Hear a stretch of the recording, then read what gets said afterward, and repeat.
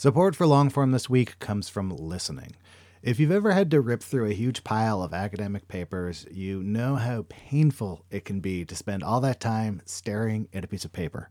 Listening makes it really simple to convert anything you have to read into spoken words that you can enjoy on the go. Uses AI to generate realistic voices that sound like actual human beings.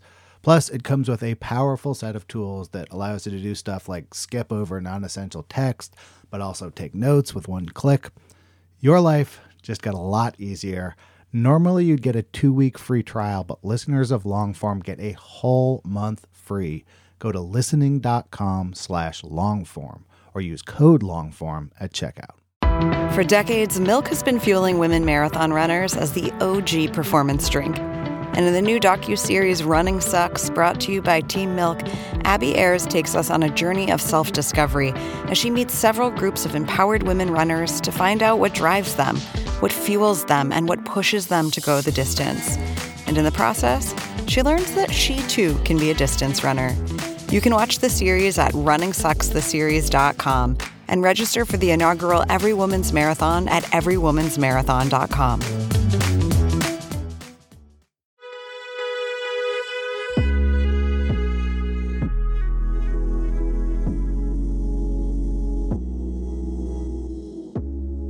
Hello, and welcome to the Longform Podcast. I'm Evan Ratliff. I'm seeing on my screen Max Linsky and Aaron Lammer. Hello. Hello, fellow hosts of this podcast. Good to see everyone. So lovely to see you both upon my screen. Evan, who is upon the show this week? This week on the show is Yudhijit Bhattacharjee. I've known Yudhijit for a long time. First as a science writer, which he still does today for National Geographic. You'll find stories of his there. And then really as someone who has written a bunch of stories that I was jealous of on topics that I am interested in, like deception, spies, organized crime, and scams. And he has a new podcast out, which is called Scam Likely, which traces this massive phone scam back to its roots. He actually wrote a New York Times Magazine story about similar type scams a couple of years ago. He's turned that into a very, very deep dive into this scam. It has crazy characters in it. He traces it all over the world. It's amazing. The whole thing is out right now. So we talked a couple of weeks ago about everything, including his career and how he transitioned from science writing into other types of writing and then to podcasting. And as always with Yudhijit, I really enjoyed talking to him. You can't see my hands because they're off screen, but while we were doing this introduction, I subscribed to this podcast purely on the introduction you just gave to it. It's not hard to get me to subscribe to a podcast about scams, as you might guess if you listen to me interviewing Evan about his scam podcasts. But all scam podcast hosts are always welcome on this show. I was going to say, you two, as everyone knows, love a good scam podcast. I love a good podcast title. I'm just going to say, Scam Likely. Good title. Yeah, absolutely. This podcast is brought to you in partnership with Vox Media, who help us produce the show. Thanks to everyone over at Vox. And now here's Evan with Yudhijit Bhattacharjee.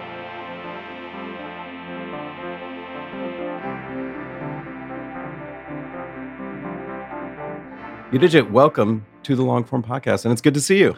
Hey, great to see you, Evan. Been a big fan of your show. What a great podcast this is.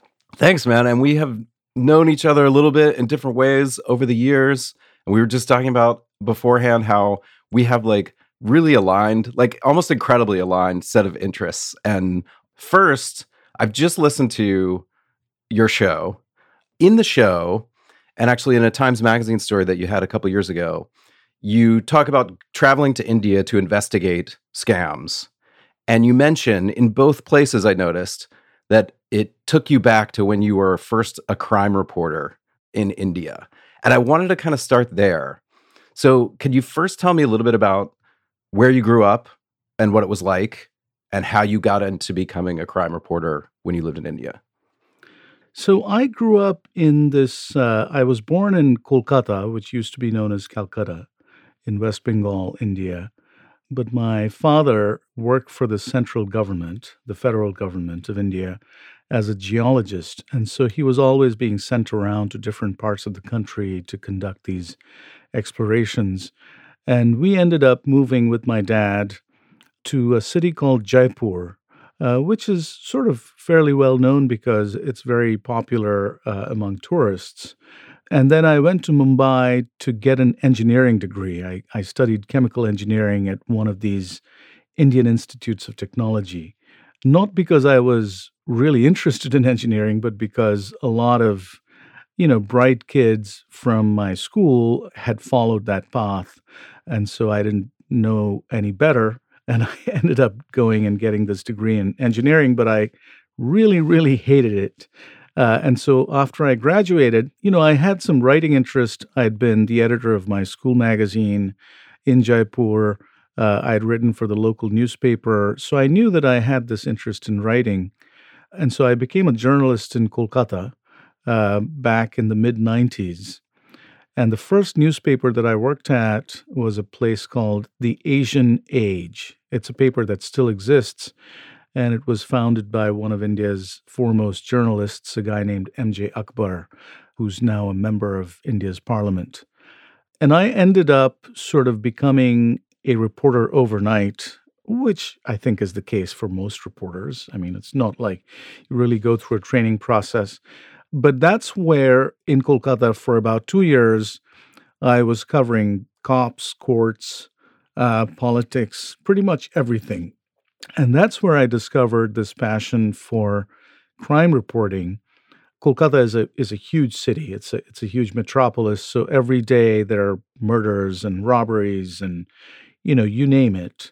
And so I was covering, every day. In the evening, I'd go for the police briefing and then try and develop sources among the police officers and then try and develop leads that came out of those briefings. So I covered murders, But a story that I really kind of dug into was a story about kidney trafficking because Kolkata had become a hub for the organ trade just because there were so many homeless, destitute people around. And I remember sort of writing a series about poor people being lured or threatened into selling their kidneys, often just for a pittance. So that was an example. There were stories about kidnapping, you name it. And so what prompted you to first move to the States? Well, so after I spent 2 years at this newspaper, I applied for a job at a rival newspaper called The Telegraph, which was just better established and, could pay more money and that sort of thing. And that newspaper was one of the few newspapers in India that had a science and technology section. And because I'd now spent like 2 years reporting, I realized that I needed to develop some kind of expertise if I wanted to advance my career. And it seemed logical because of my engineering degree to go into science writing. So that's how I switched papers, went to the Telegraph, and started working for the science section there. And while I was working there for the science section, I started to write these long features, sort of half narrative, half explanatory features about various scientific topics. And often I wasn't covering just Indian science, but I was covering sort of global science. I was looking at papers that were appearing in Science or Nature. And it wasn't the case that all of these papers were written by Indian scientists. There were scientists from all over the world. And I'd end up interviewing them by email, by phone. And while I was doing this, I developed an interest in the New York Times science section and in Discover magazine. And gradually I realized that if I really wanted to pursue science writing in earnest, I needed to be in a country where a lot of cutting-edge science was happening, which would allow me, the necessary material to actually have a fulfilling career. It's not that Indian science was lacking, but it certainly wasn't as exciting, and there weren't, as many breakthroughs to report week in, week out. Also, because I was reading, Natalie Angier, George Johnson, Gina Colada, I was reading all these science writers who were big names at the time.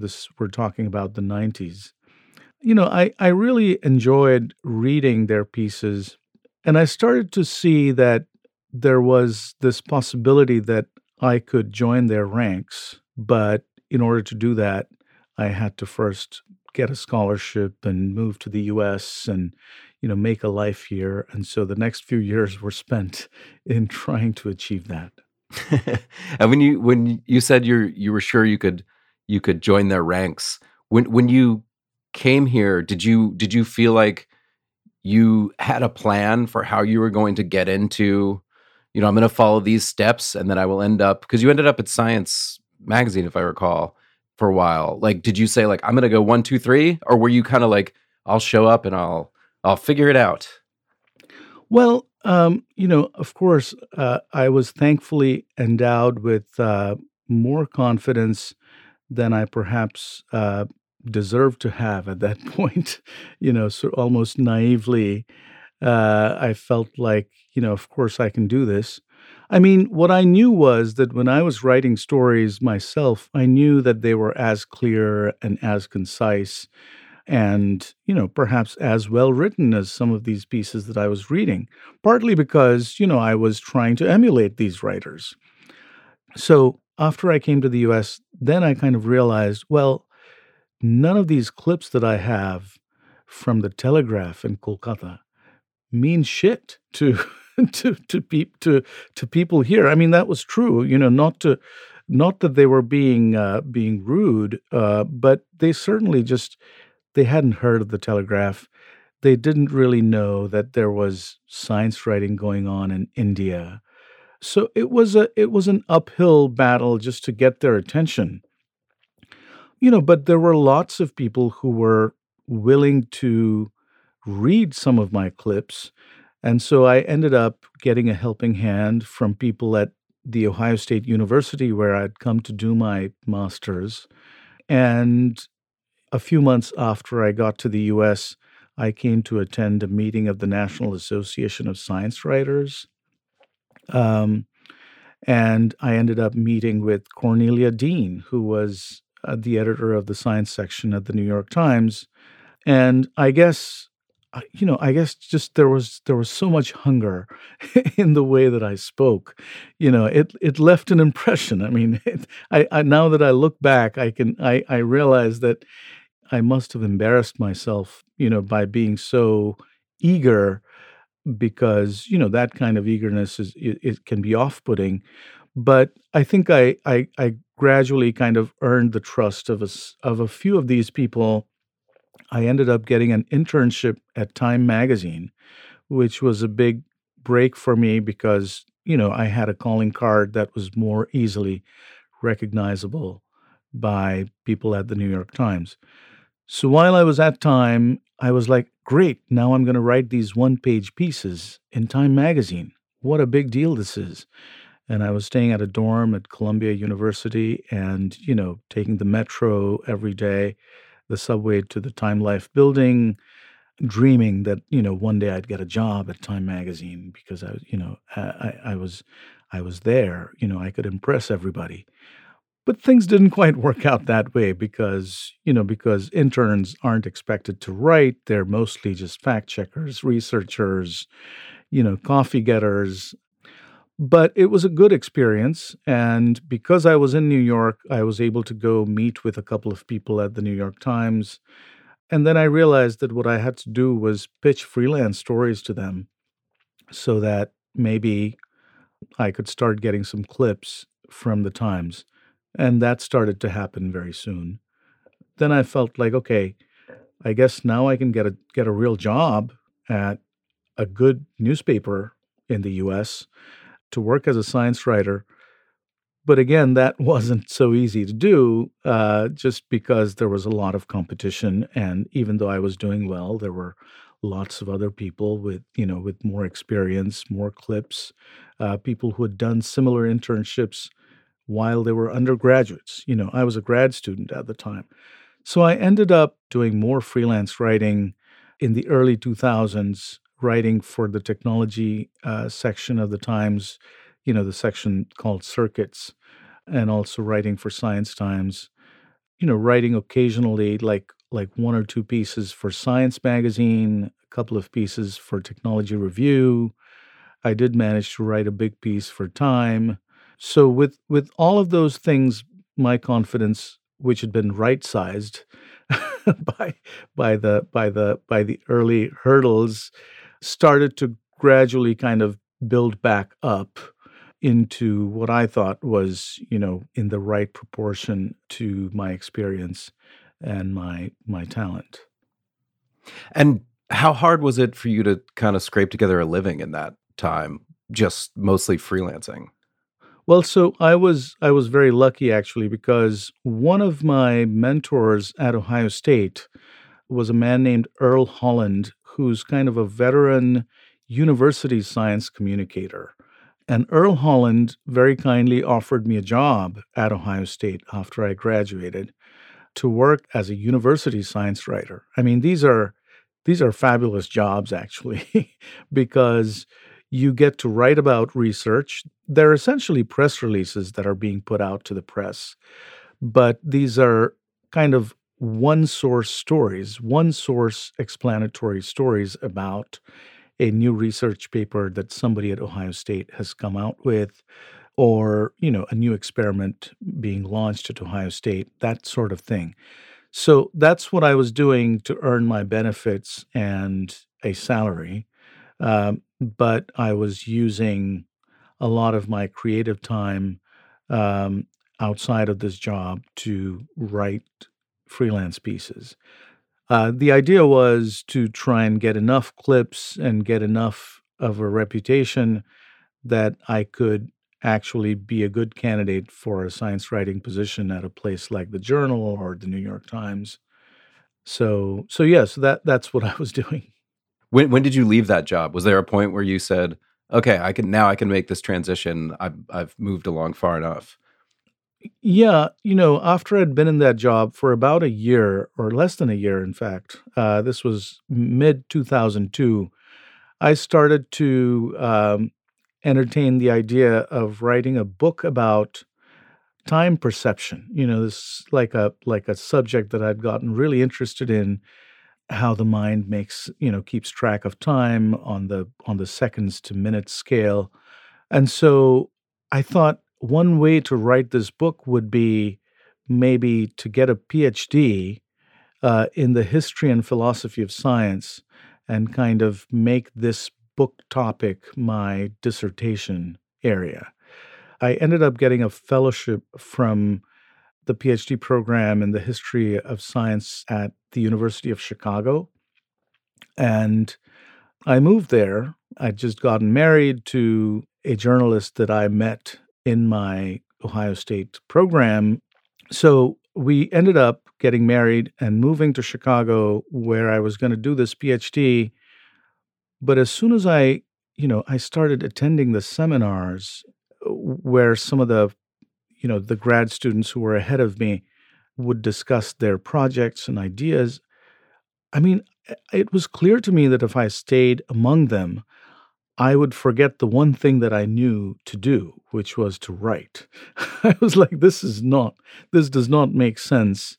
And if I want to write this book, I should just go and write it instead of pretending like I'm going to be working on this book while getting a PhD. I mean, no knock on this PhD program, but I think it was just a little too esoteric for my, crime reporting, journalistic bent of mind. That's when I started applying for a job at a magazine somewhere just to try and kind of return to journalism. And fortunately, I got a job at Science. So that's what brought me to Washington, D.C.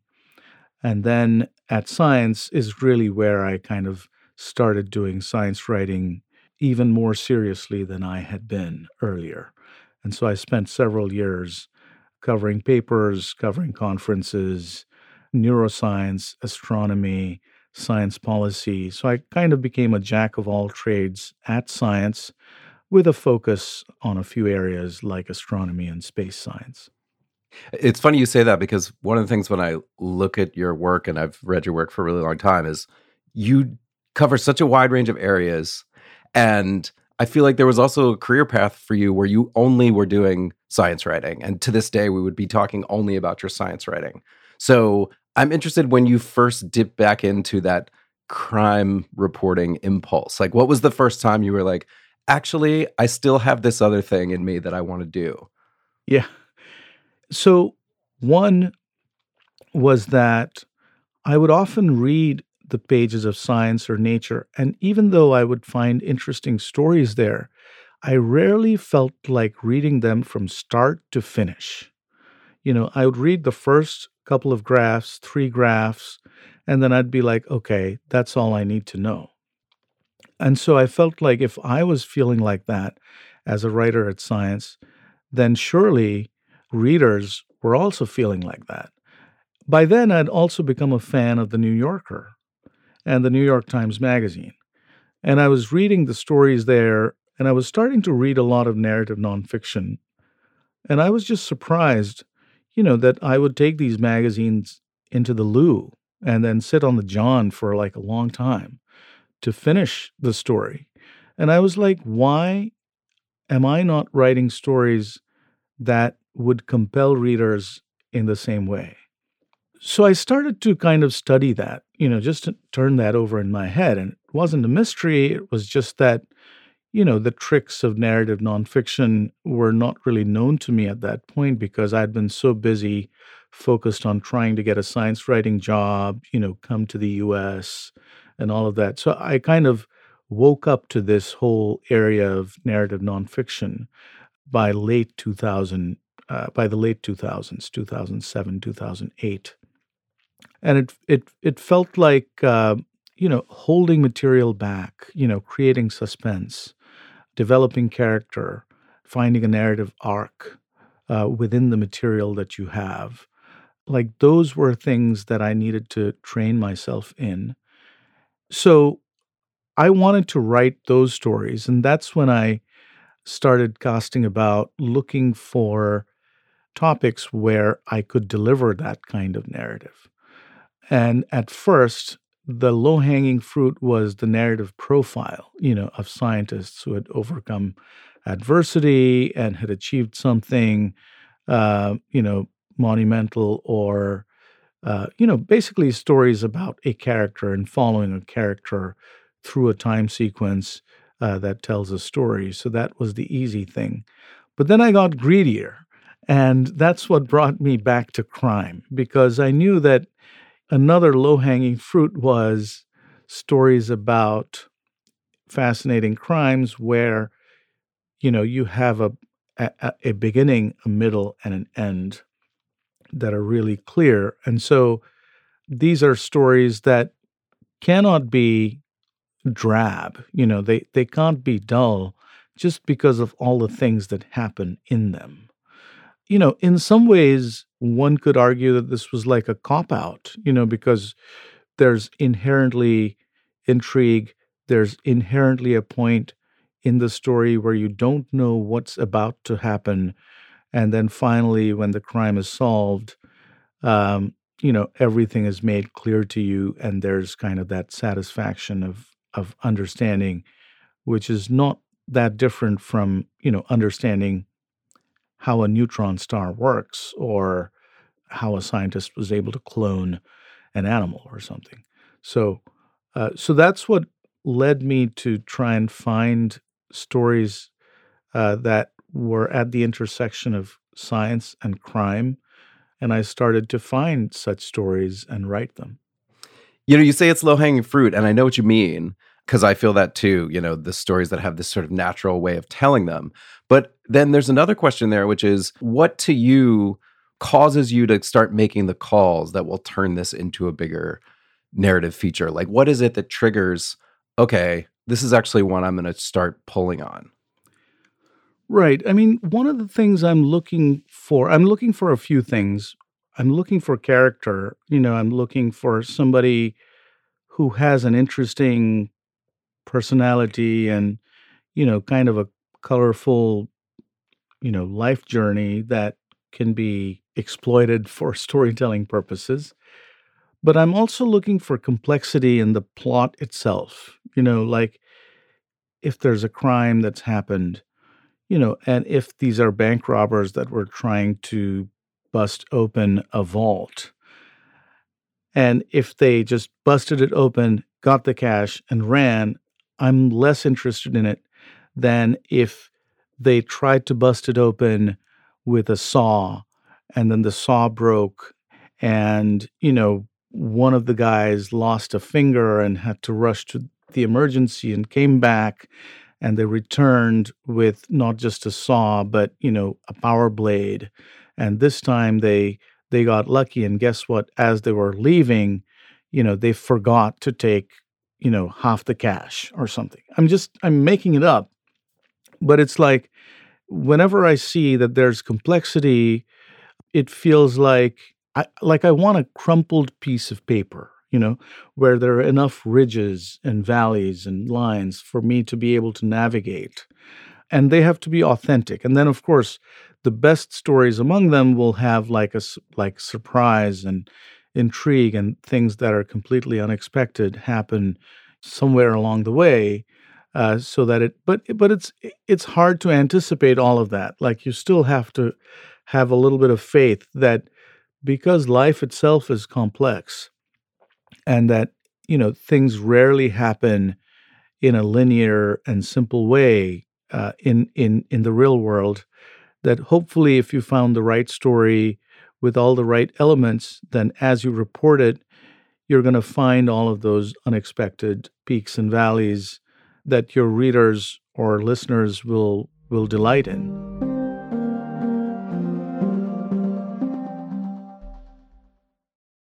Support for Longform this week comes from listening. If you find yourself behind the eight ball, needing to read a bunch of academic papers or journals or any kind of dense reading material, you might make your life a lot easier by checking out listening. It takes anything, articles, books, PDFs, and turns the text into spoken word that you can absorb no matter what you're doing. The app has lifelike AI voices complete with emotion and intonation that creates a realistic and pleasant listening experience. So I had to go into the city for some meetings. I needed to review some PDFs, threw them in there, listened to them on the way. It was both pleasant, and I kind of forgot that I wasn't like listening to a professionally done audiobook or something. Like very quickly, the voices sounded totally natural and human to me. This listening app might just transform how you consume reading material, and you can give it a shot yourself risk-free. Now, normally you'd get a 2-week free trial, but listeners of Longform get a whole month free. Go to listening.com/longform or use the code longform at checkout. Listening. Your life just got a lot easier. Calling all female runners, it's time to lace up and join Team Milk. Since the 2022 New York City Marathon, Team Milk has sponsored female marathon runners nationwide, providing support and shining a spotlight on their unique stories, perseverance, and drive to go the distance. Why milk? Dairy milk is an excellent nutritional add for both marathon training and recovery. Milk contains 13 essential nutrients, including high-quality protein, making it a crucial component of a training diet. Plus, it's one of the best beverages for hydration, even better than water. The same electrolytes that are added to many of your favorite sports drinks are found naturally in milk. And in 2024, Team Milk is taking the next step to empower female runners by launching the only women's marathon in the U.S. designed for and by women. Built to be accessible, empowering, and community building, the inaugural Every Woman's Marathon will take place in Savannah, Georgia on November 16, 2024. You can learn more and register for the marathon at everywomansmarathon.com.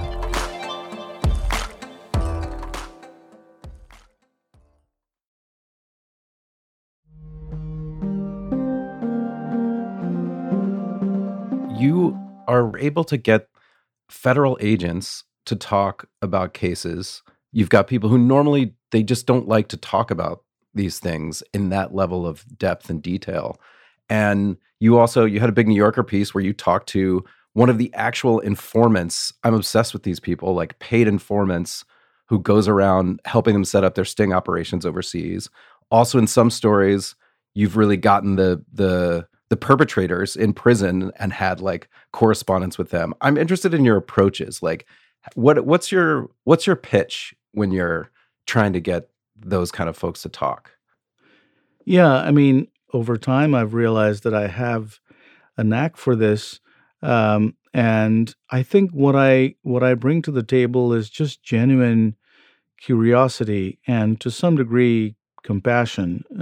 I really feel like when I talk to investigators or scientists, I feel like they've spent so much time delving into this one thing, and I can kind of feel that emotionally. Like in my heart, I can feel like, my God, this is just amazing that you did all this.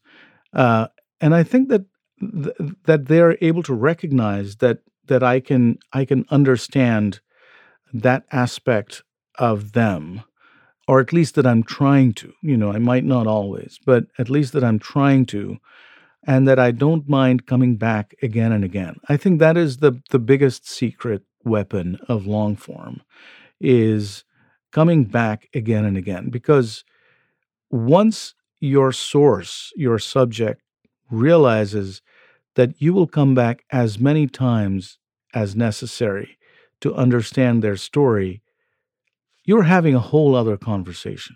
They're going to drop their guard, they're going to develop trust, and then they're going to start to really, like, they become invested in your success as a storyteller because you're telling their story.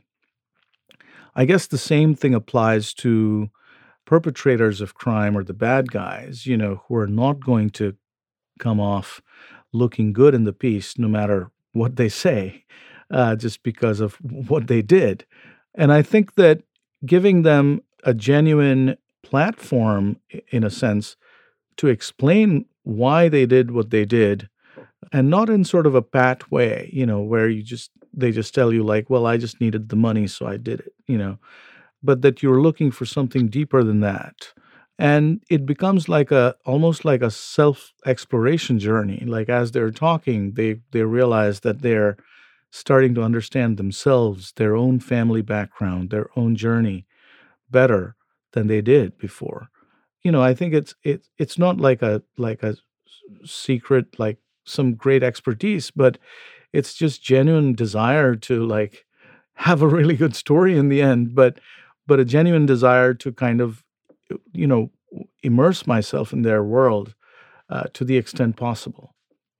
And have you felt, the more you've been in these worlds, because you've been in both sort of like international crime worlds, cybercrime, scamming, but also a lot of spy stories, or at least a couple big ones that I can think of. The big story in GQ about the father-son spy pairing, and then your book about spying. Like, when you're immersing yourself in these worlds and talking to these people, do you feel like, I love existing in this world? Like, I love the ins and outs of spying and crime and organized crime? Or do you reach a point where you're like, I'm really happy that I can just go back to my ordinary life, which just doesn't involve any of this? Like, how much do you feel like drawn to the worlds that you keep entering over and over? I really want to enter the minds of these people. And so, like, grisly crimes don't really interest me that much, where somebody like butchers somebody else, or, murders.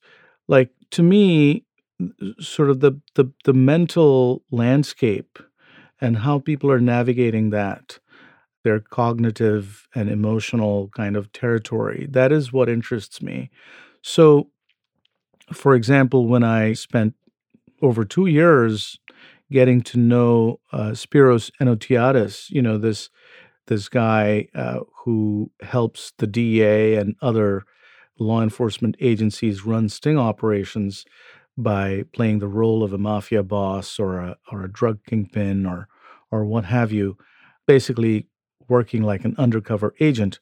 I didn't really want to go in and start planning an operation with him, but I just wanted to be a fly on the wall for everything that was going on, because every little bit of action, every little bit of manipulation to me seemed to kind of lift the veil ever so slightly on the human condition and the complex mind that the human mind is, where it's able to, do all these things and then plan ahead. And so I'm just fascinated by the internal worlds of these people more than, the external action. The external action, of course, is the only way that we get to kind of look into their minds. So it's helpful in that sense. But I'm not, I'm not drawn into their worlds. I'm drawn into their minds, I guess.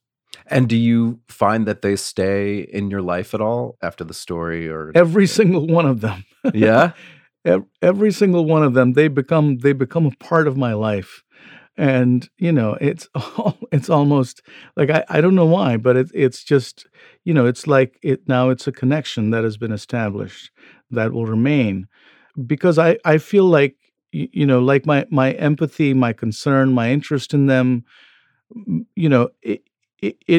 it all is genuine, like, and it doesn't just end after the story appears. And I guess I don't know why, but maybe I just feel like I'm cheating on them if I were to just like cast them away, after the piece is written, because I do get, I do get very sympathetic and friendly with these subjects. And, you can find some of them on my Facebook friend list because I end up, friending them. I mean, and this is even with people who are somewhat unhappy about, how the piece came out, or, they think that I should have spent more time talking about a certain aspect of their lives versus not. They can still see that I really meant it when I said, wow, that's fascinating. That it wasn't just an expression in the middle of an interview to keep them talking. And so let's talk about scams a little bit, because I feel like this instinct that you had that prompted, I think, the Times Magazine story, and then also this show you have out, is like to take something that all of us receive every day, many times a day nowadays, and then just be like, where does that come from? Like, why is that happening? And do you remember was there a particular scam call that prompted you to say, you know what, I really want to know who this person is on the other end of the line? Like, where are they physically sitting? It started quite a few years ago, actually, because as you know, these scam calls, are now almost 10 years old at this point. Like, many of us have been getting these calls for years. So I think maybe around 2013, 2014, I noticed an uptick of calls on my phone from voices that sounded Indian or Pakistani, from somewhere in South Asia.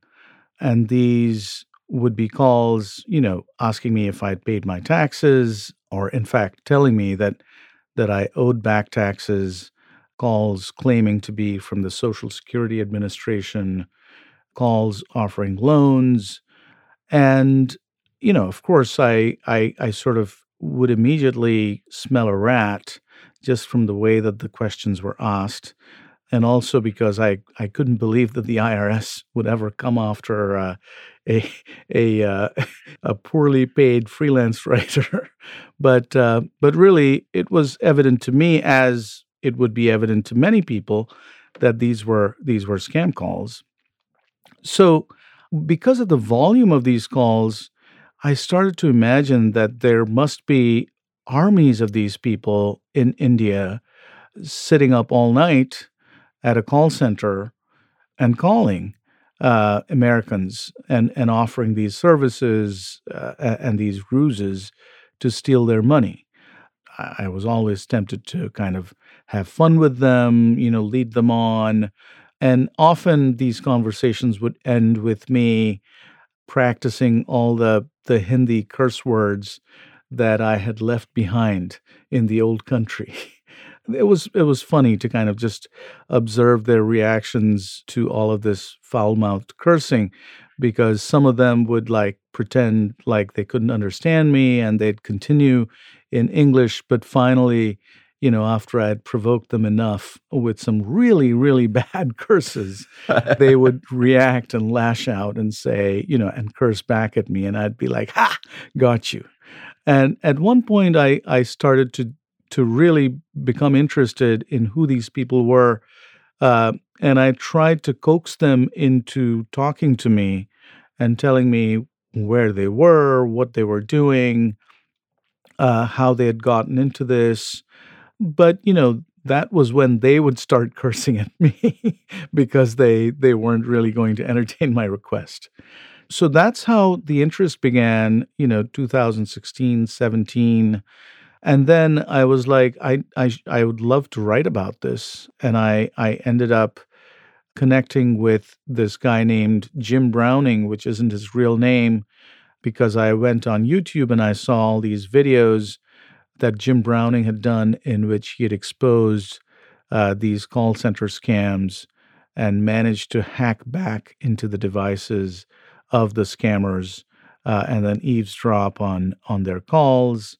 And so Jim and I kind of struck up like a friendship, I guess, in sometime in 2018.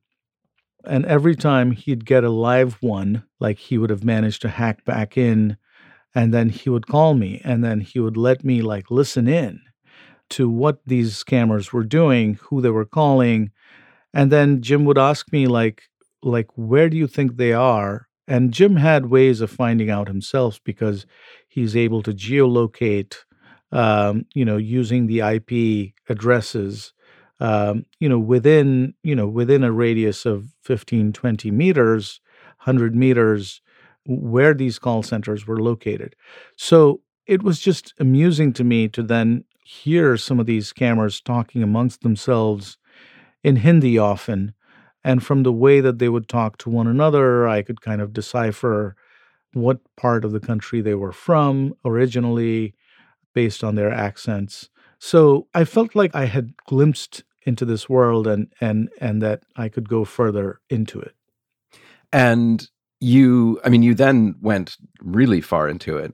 And I'm interested in how you found the case that was big enough to sustain the narrative.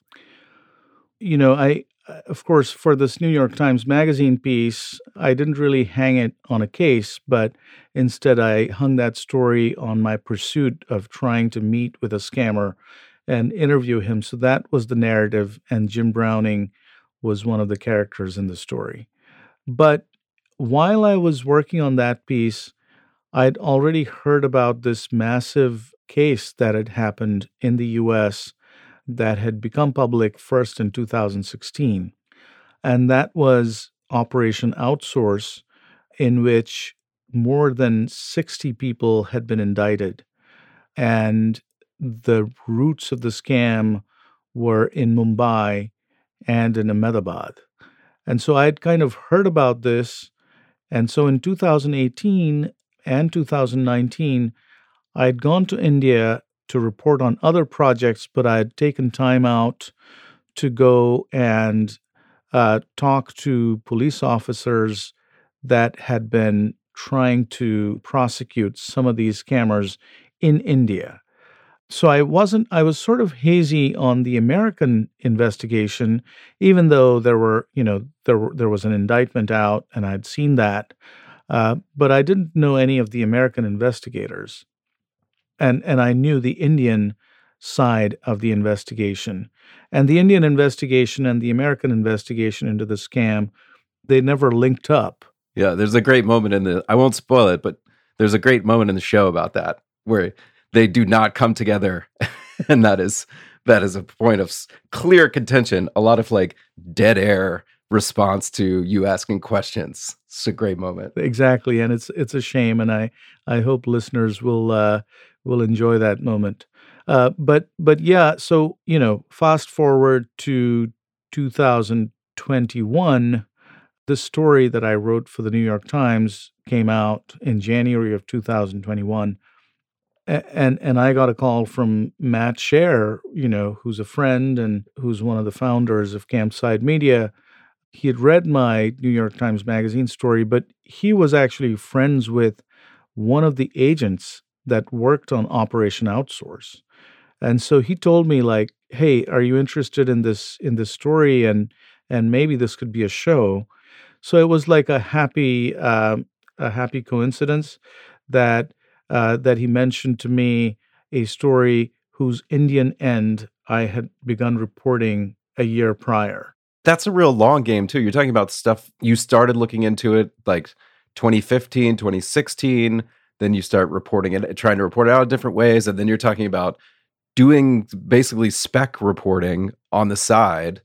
So that makes me wonder, how many stories do you have where you've done like a little bit of spec reporting that are kind of sitting around waiting for, 4 years from now, something to prompt it to turn into? Way too many. And when I was younger, like 10 years ago, when I was really just starting to get into serious narrative nonfiction writing, I would jump at every lead. And I remember even having a conversation with you at some point when I was pitching stories to the Atavist, just saying like, and what about this? And what about this? And what about this?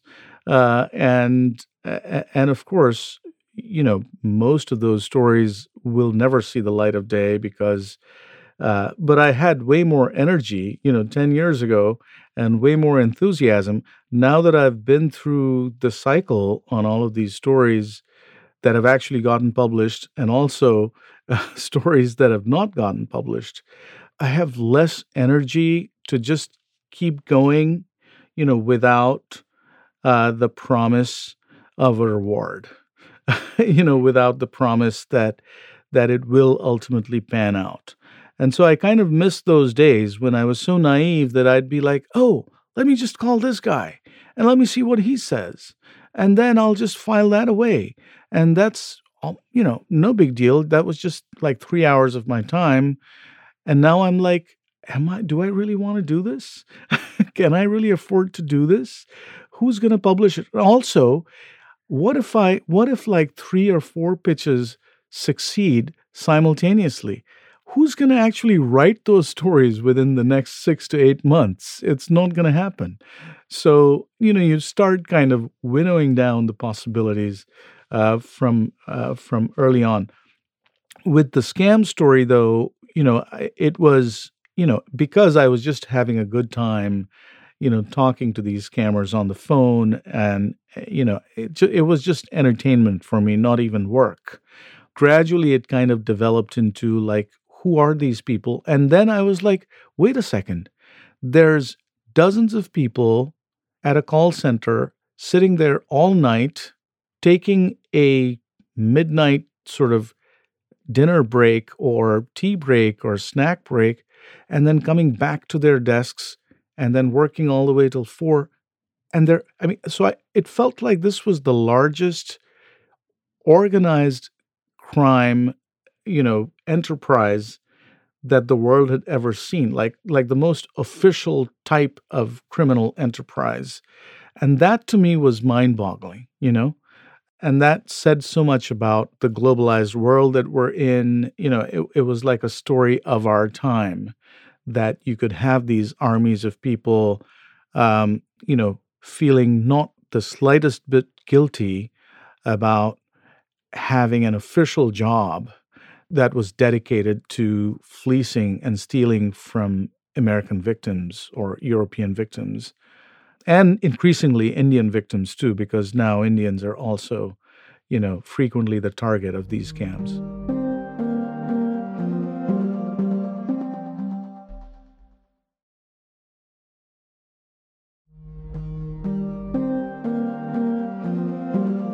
When you started reporting and writing for the podcast, what did you run up against? Was it challenging? Did it seem smooth to you to do it in an audio form? What were the differences for you?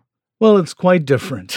I had thought, well, of course, I've written all these big pieces, this can't be all that difficult. But I think I had to learn quite a bit, and I'm really glad that the two producers I worked with, Johnny Kaufman and Eric Benson, they're so good at their jobs that, I was able to learn so much just in the first few months. I think for one thing, what I realized is that the arrow of the narrative has to be much cleaner and really well chiseled for audio. In print, you don't shy away from complexity. You can add commentary as you're going. You can have like an explanatory graph. Whereas in audio, it really has to be very crisp because a person is going to be listening to it and is not going to be hitting rewind in the way that a reader might glance back at the prior paragraph. So I think that's not a trivial difference. And did you find yourself interviewing differently? I absolutely had to. And I'm still learning. It's a work in progress because I feel like your questions have to be crisp. They can be conversational, but you have to know exactly where you're going with the question. And you have to be able to anticipate what your subject might say, at least the nature of what they might say, so that you can interject when you should, so that maybe you get some really interesting tape from that exchange. I also felt like I needed to simplify my questions a lot more and break them down, and never ask questions like, or at least try not to ask questions like, that have a big preamble where I'm just kind of describing things that I'm assuming are going to be too tedious for the subject to go over. And it's surprising, like things that we think are tedious, especially like coming from my background as a science journalist. And this comes from like interviewing scientists whose papers I've read. I always feel under pressure to kind of signal to them that I did read the abstract, I read the method section, and I know that you did these experiments. And it's like, you can't be doing that as an audio journalist. You really have to be fairly broad but simple, and then kind of progress from one question to the next, so that you're kind of providing ample opportunity to the subject to recollect, the experience that they're sharing or whatever it is. So before I let you go, I want to take you back to the topic of the show, because I am interested to know, you got so deep in this scam, all sides, like a 360-degree view of a phone call that someone received, essentially. And even like the guys in India who, not to spoil too much of it, but who are inside the call center, they're trying to like turn the tables on their bosses. And when you got to the end of it, do you feel satisfied in understanding these scams, or do you feel like there's still something beyond that you couldn't quite get to? Well, on one level, I'm really satisfied because, one of the things that continues to be, or has been, a big mystery in these scams is how the money is stolen and then taken back to the call center. And I think that we demystify that process in a way that no other work of journalism has done. So I think that that is incredibly satisfying. I also think that the organizational structures behind these scams, the whole ecosystem, I think, has been laid bare at a level of detail that you won't find anywhere else. And this is because of all the time that I spent reporting the New York Times Magazine story, and then all the time that I spent reporting this one, and the access that I had to law enforcement here in the US, law enforcement in India, and also scammers themselves. But I do think that maybe the next level deep would be to actually work at a call center like this, because there's a lot we don't understand, because this is a volume business, actually. It's just about a bunch of people who only need to get paid a small amount of money to sit at a desk and keep making these calls over and over again.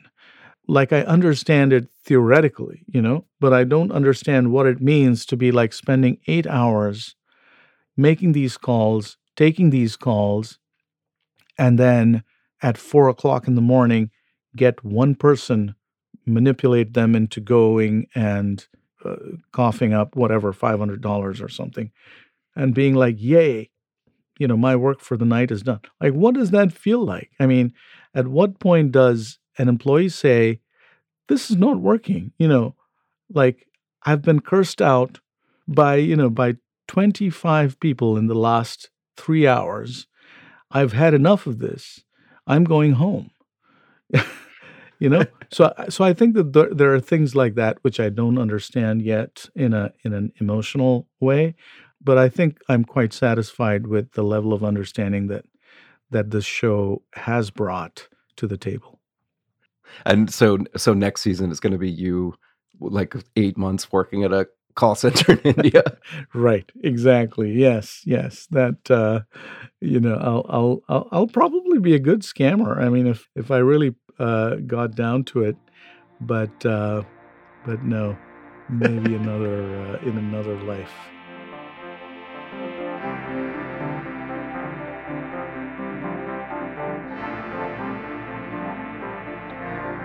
That's it for this week's long-form podcast. I am your co-host, Evan Ratliff. My thanks to Yudhijit for coming on the show. His 8-part podcast is called Scam Likely. It is the 3rd season of the show Chameleon. You can find it and binge it everywhere you get your podcasts. My co-hosts are Max Linsky and Aaron Lammer. The editor this week was Jackie Sajiko. Our intern is Megan Valley. And our partners are Vox Media. Thank you for listening, and we'll see you next week.